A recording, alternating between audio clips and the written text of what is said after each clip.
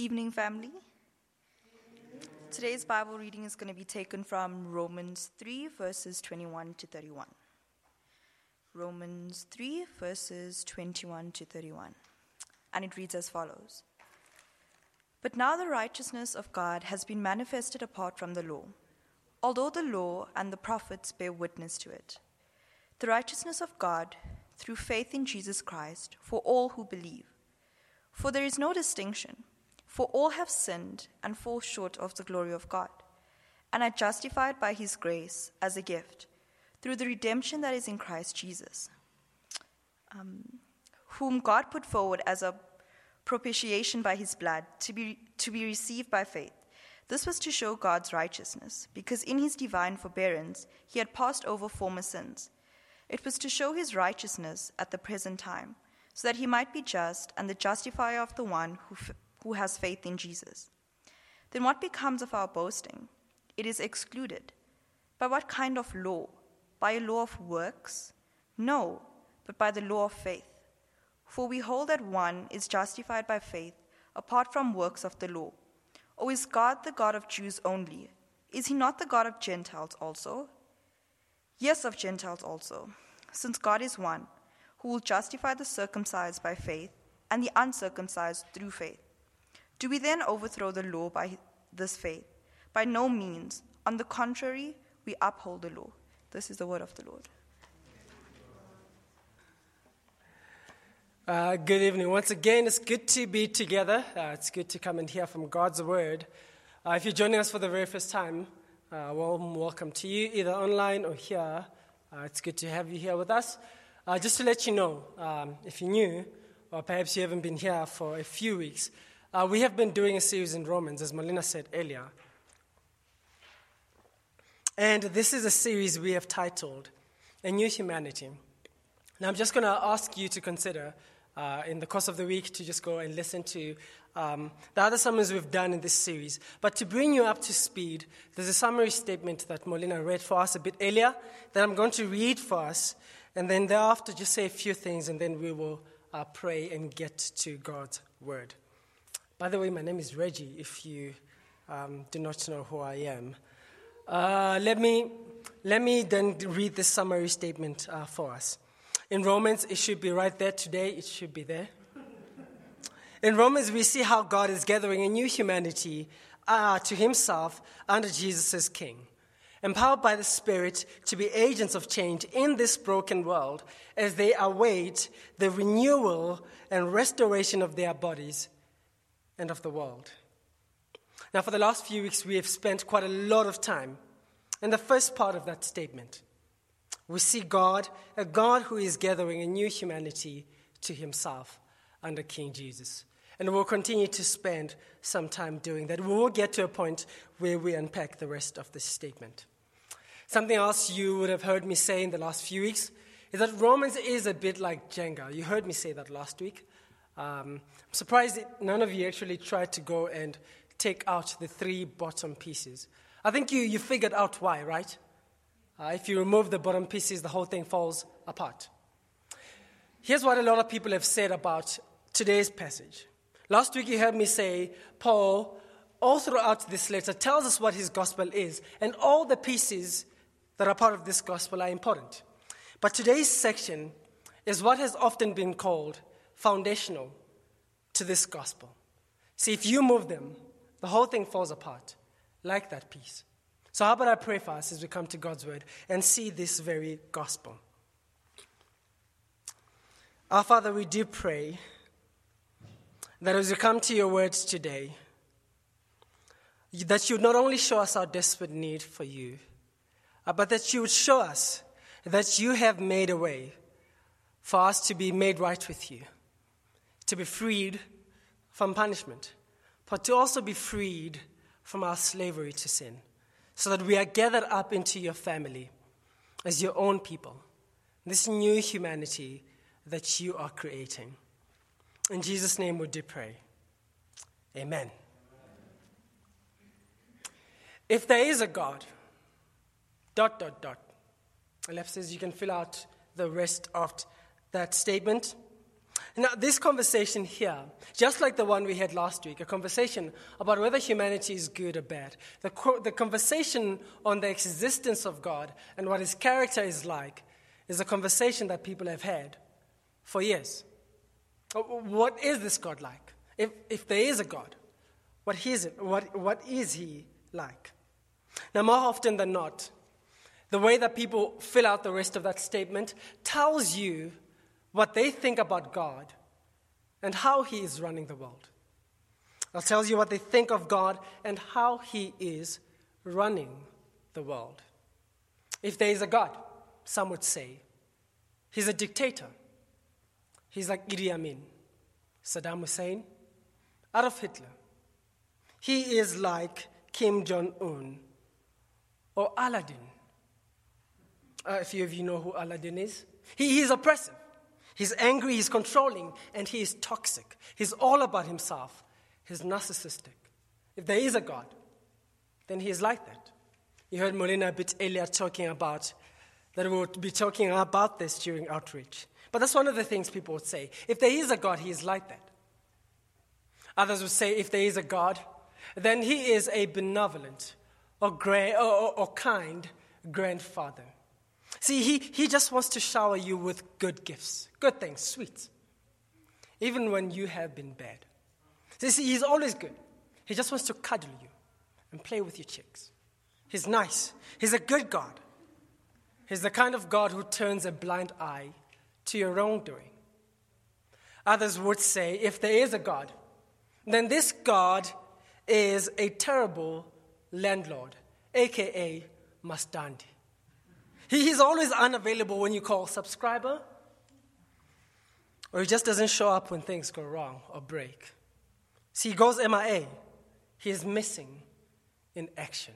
See, what all of these views tell you, the kind of picture of God they paint for you is a picture of a God who's lost control of the world. A lost God in a lost world.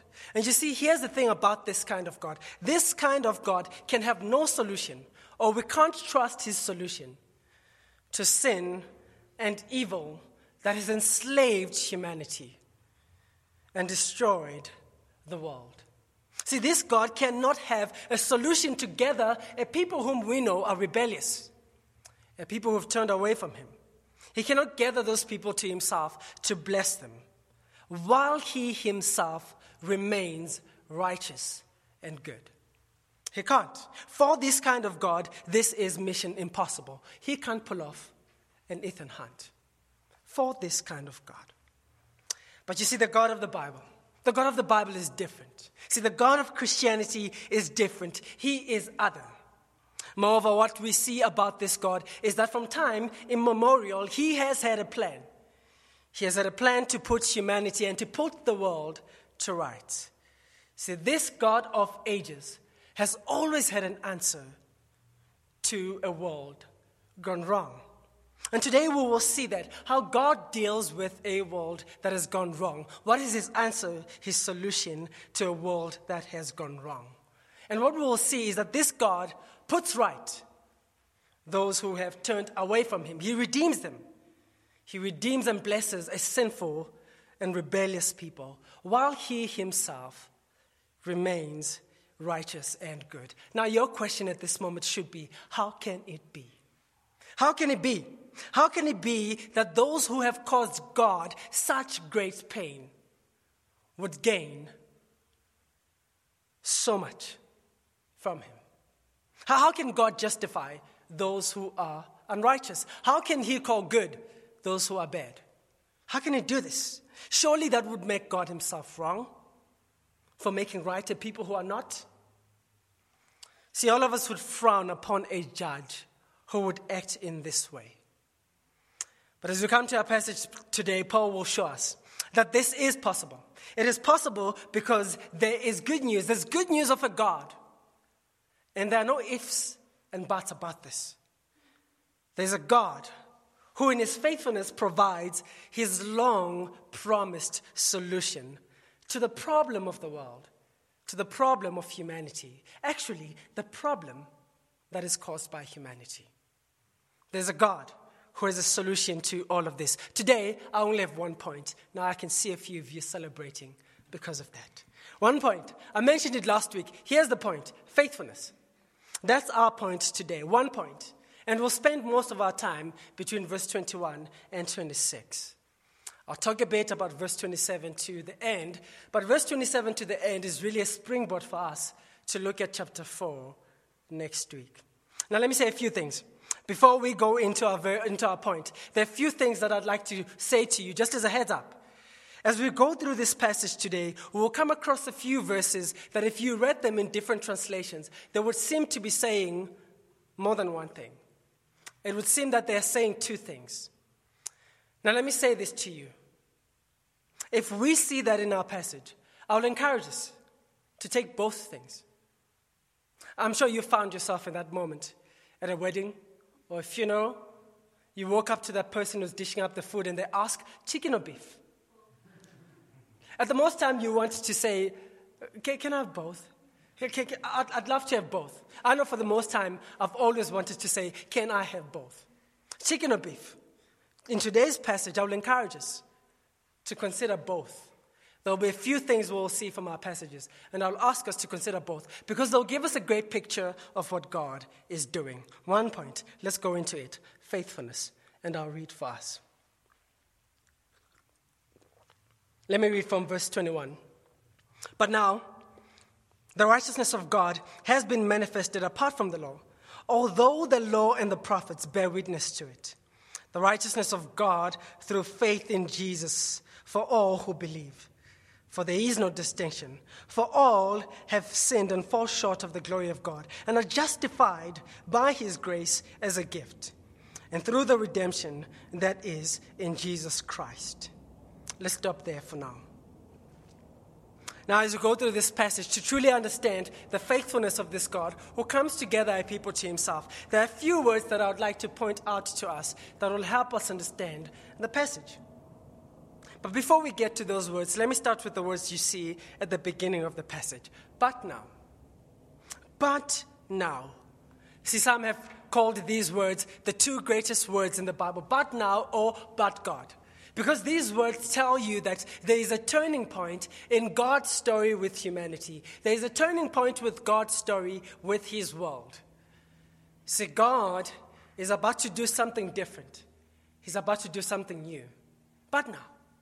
You and I are used to the word but and how but functions. We know that when there's a but, it's a turning point.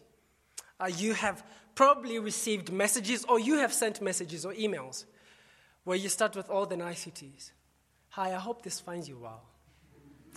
But. We know the but is a turning point. There's a turning point here in God's story with humanity. And I want you to see what this turning point is like. Because we've got to consider it. What is this turning point? A lot of people have often said when they look at that, but now. Or when they think about the God of the New Testament, they will say, but now God is acting in kindness towards us. But previously, he has not. If you look at the Old Covenant, if you look at the God of the Old Testament, some people would say that is an angry God. But as you come to the New Testament, you find a much more gracious and loving God. Or some would even say the Father is angry. But what we will see now is that Jesus is the one who's kind. But that's actually missing the point. If you were here this morning, you would have heard it from our sermon from Royden as well. I would encourage you to go and watch that very sermon. This word, but now, what does it say?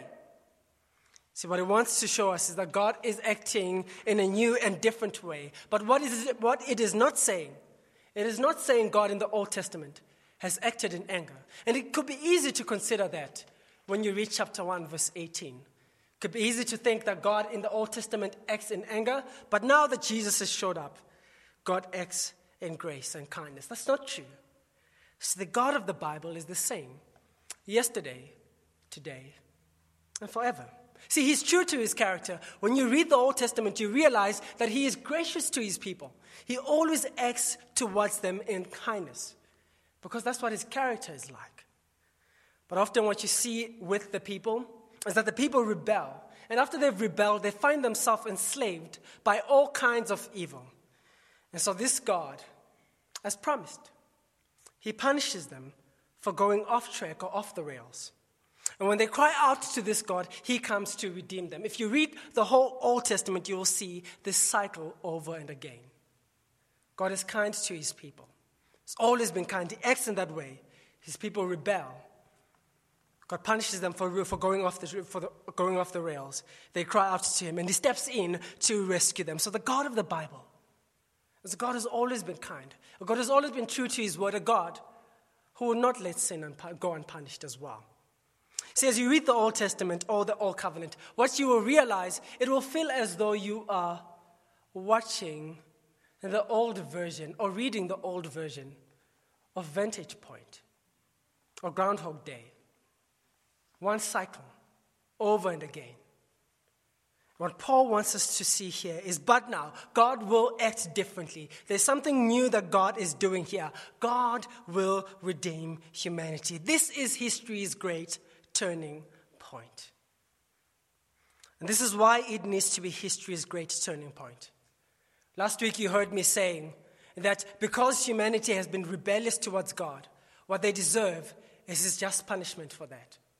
But what we also saw last week is that humanity finds themselves enslaved by sin. But what we will see here is God acts to free us from his judgment, and he acts to free us from being enslaved by sin.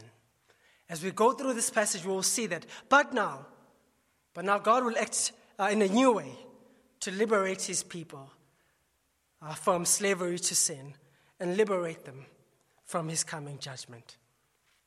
But now, God will act decisively. So let's consider what this intervention from God is like. Because here's the thing about this intervention that God brings. This intervention is a period in history. It's not a comma. It's a period.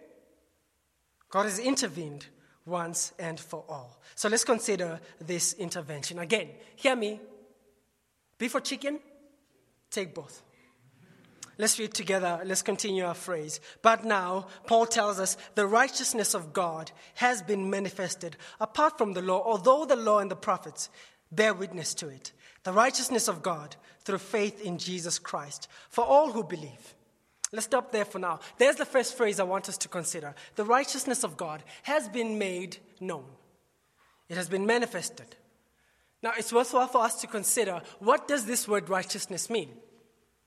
In the Old Testament, it refers to a number of things. But let me point to two that relate to God and his character. One, this phrase tells us about God's character, that God is always morally upright and that he is true to his word. He's true to his word. But it also tells us about his action in salvation, his action in saving people. And so righteousness relates to God's character. And it also relates to his saving faith. And so here's the first, chicken or beef. If you read it in the ESV, it will say, the righteousness of God. But if you read it in the NIV, it will say, the righteousness from God has been made known. What is Paul telling us? Is it the righteousness of God or the righteousness that comes from God? One is displayed and one is granted. Again, let's consider it as being both. Here's a quote from someone called Tim Keller. You've probably heard of him. Listen to what he says. Going back to chapter 1, verse 17, talking about this righteousness. He says the gospel, which is the good news of God's intervention in human history. The gospel as we know it in 1:17 and 3:21 reveals the righteousness of God. The ESV puts it that way. Oh, a righteousness from God. The NIV. See, this is both a righteousness that is displayed, but it is also a righteousness that is granted. God shows his righteousness, his righteous character in saving. But one of the things we will truly see is that God actually grants this righteousness to those who believe. We will see that he grants this righteousness because of Jesus. He grants it to us so that we will be made right with him. It is a righteousness displayed, but it is also a righteousness that is granted. See, in this decisive moment in human history, God fulfills his promises to make us right with him by both displaying his righteousness and actually granting his righteousness to us. This is why this is good news. It's good news to us, who you remember last week are unrighteous and cannot get right with God on our own way. See, we're rebellious, but we also don't have the ability to make ourselves right with God. And so this is good news, that this God can reckon us, can credit to us, he can make us righteous or right with him. Listen to this quote from another author, and this is what he says, pointing to this very gospel and why it is good news. It is good news because God grants his righteousness to us. He saves us, or he declares us right. But it is good news because in God doing that, God still remains as being righteous. Listen to these very words. There can be no gospel unless there is such a thing as the righteousness of God for the ungodly. Unless there's such a thing as a righteousness of God for the ungodly. But just as little can there be any gospel unless the integrity of God's character be maintained.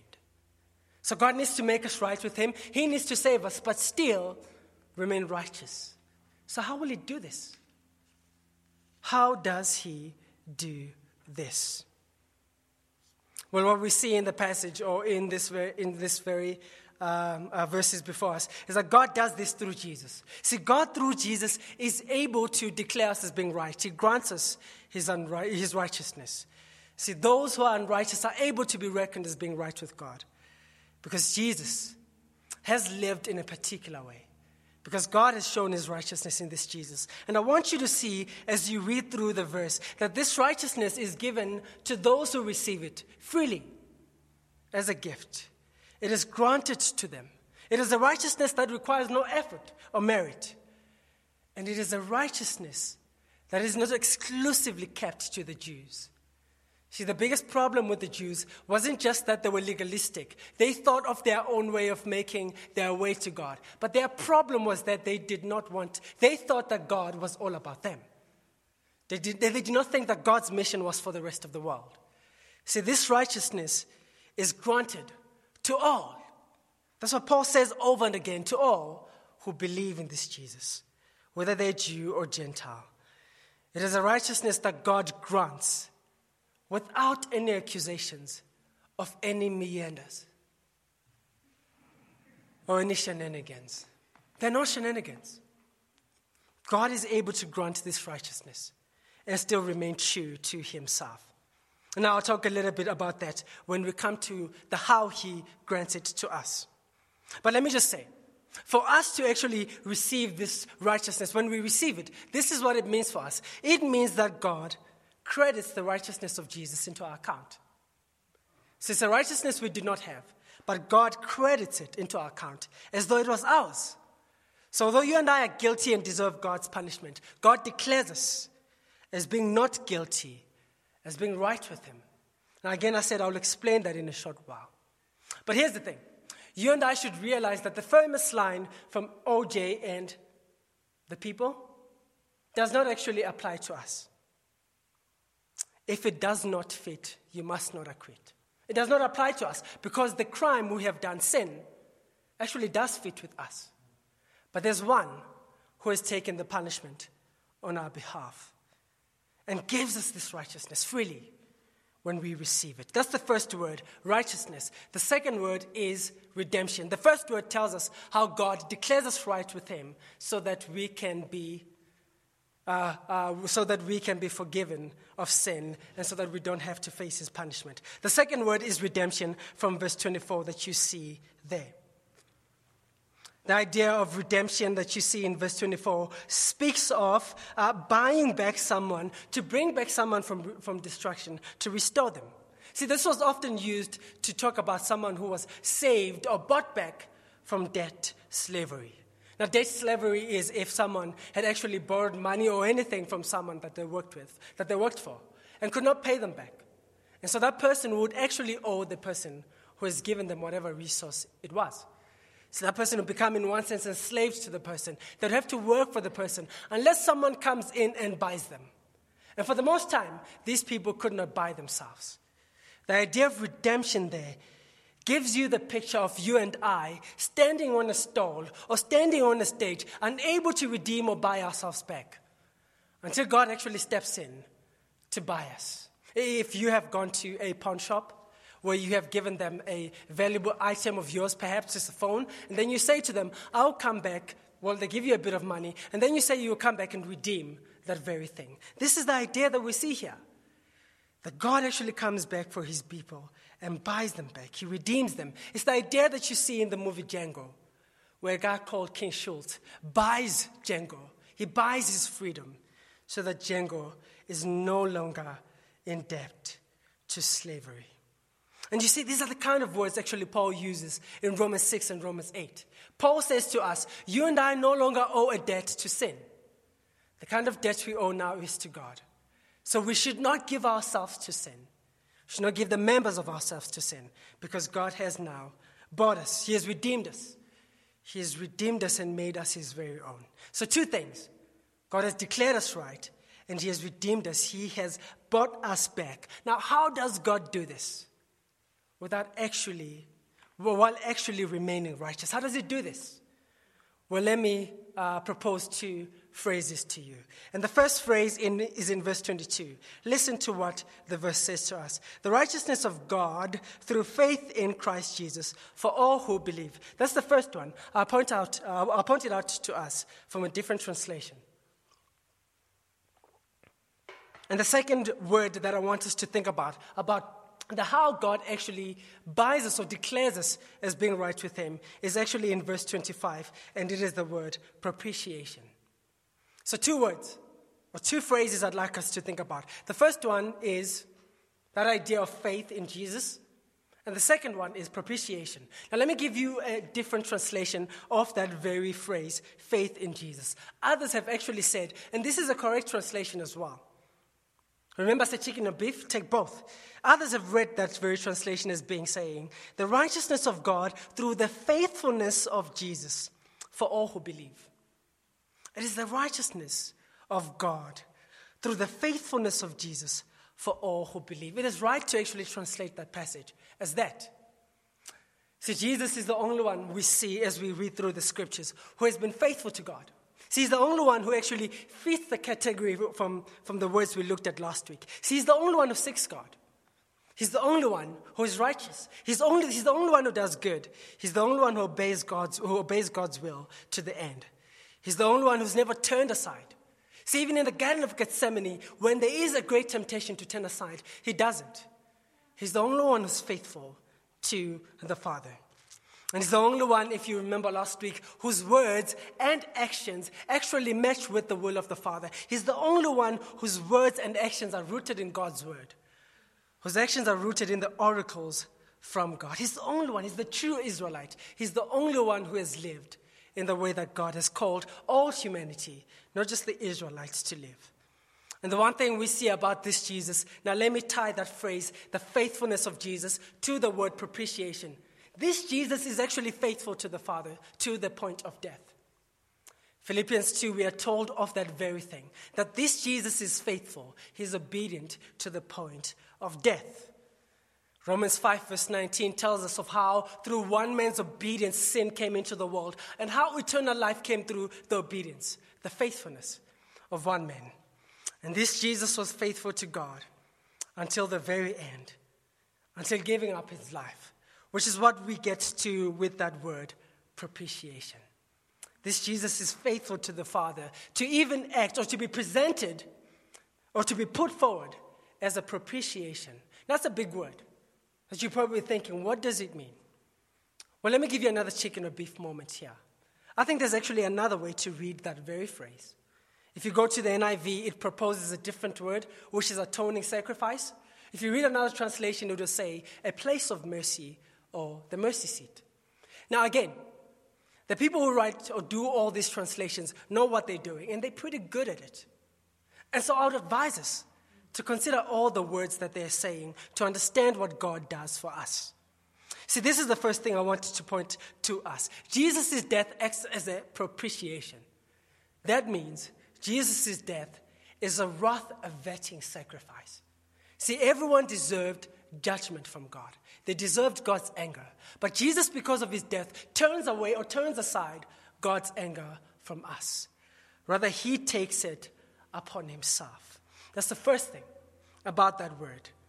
But there's a different phrase that others have proposed from the word atoning sacrifice. They have said the word here that we should think of is Jesus being a sin-removing sacrifice.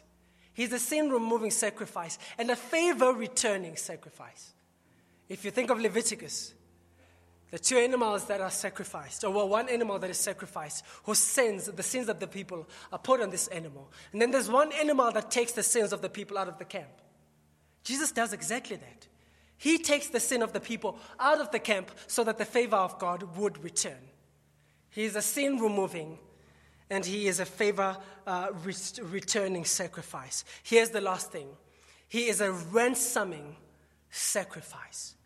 You and I were slaves to sin, as you saw last week. We were puppets. We were praised to sin. But Jesus' death ransoms us. It buys us back. This is how God declares us as being right with him. And this is how he buys us back. Jesus gives up his life. The Father puts him forward as a wrath-averting sacrifice, as a sin-removing and favor-returning sacrifice, as a ransoming sacrifice. See, through Jesus, we can sing the words we sang earlier. We can say we are free. Forever we're free. Indeed, we are free. We are free from God's judgment, which Jesus has averted. But we're also freed from our slavery to sin, which is something Paul continues to explore as you go on to Romans chapter 5 all the way up to chapter 8.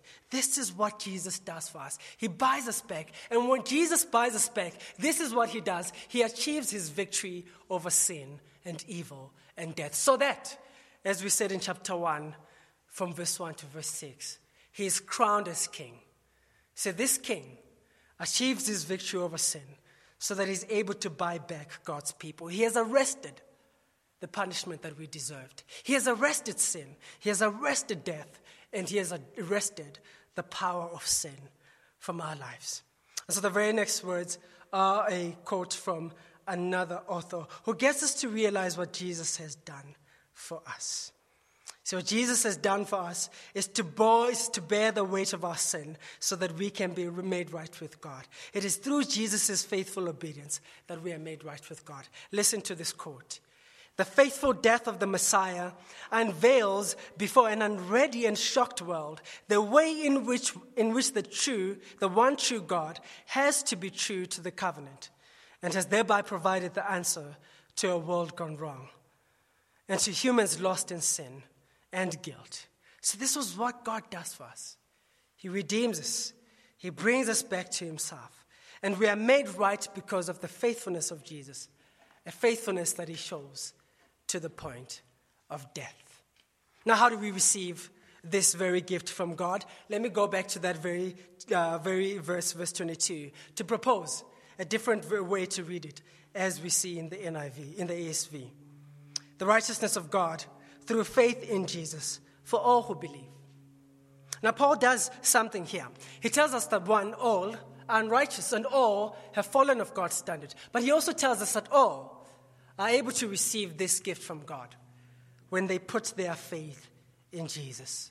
See, nothing else can allow us to receive this gift. There's no amount of effort or merit that you can do to receive this gift. It is a free gift from God. The only way we can be liberated from punishment and even slavery to sin is because of what God has done.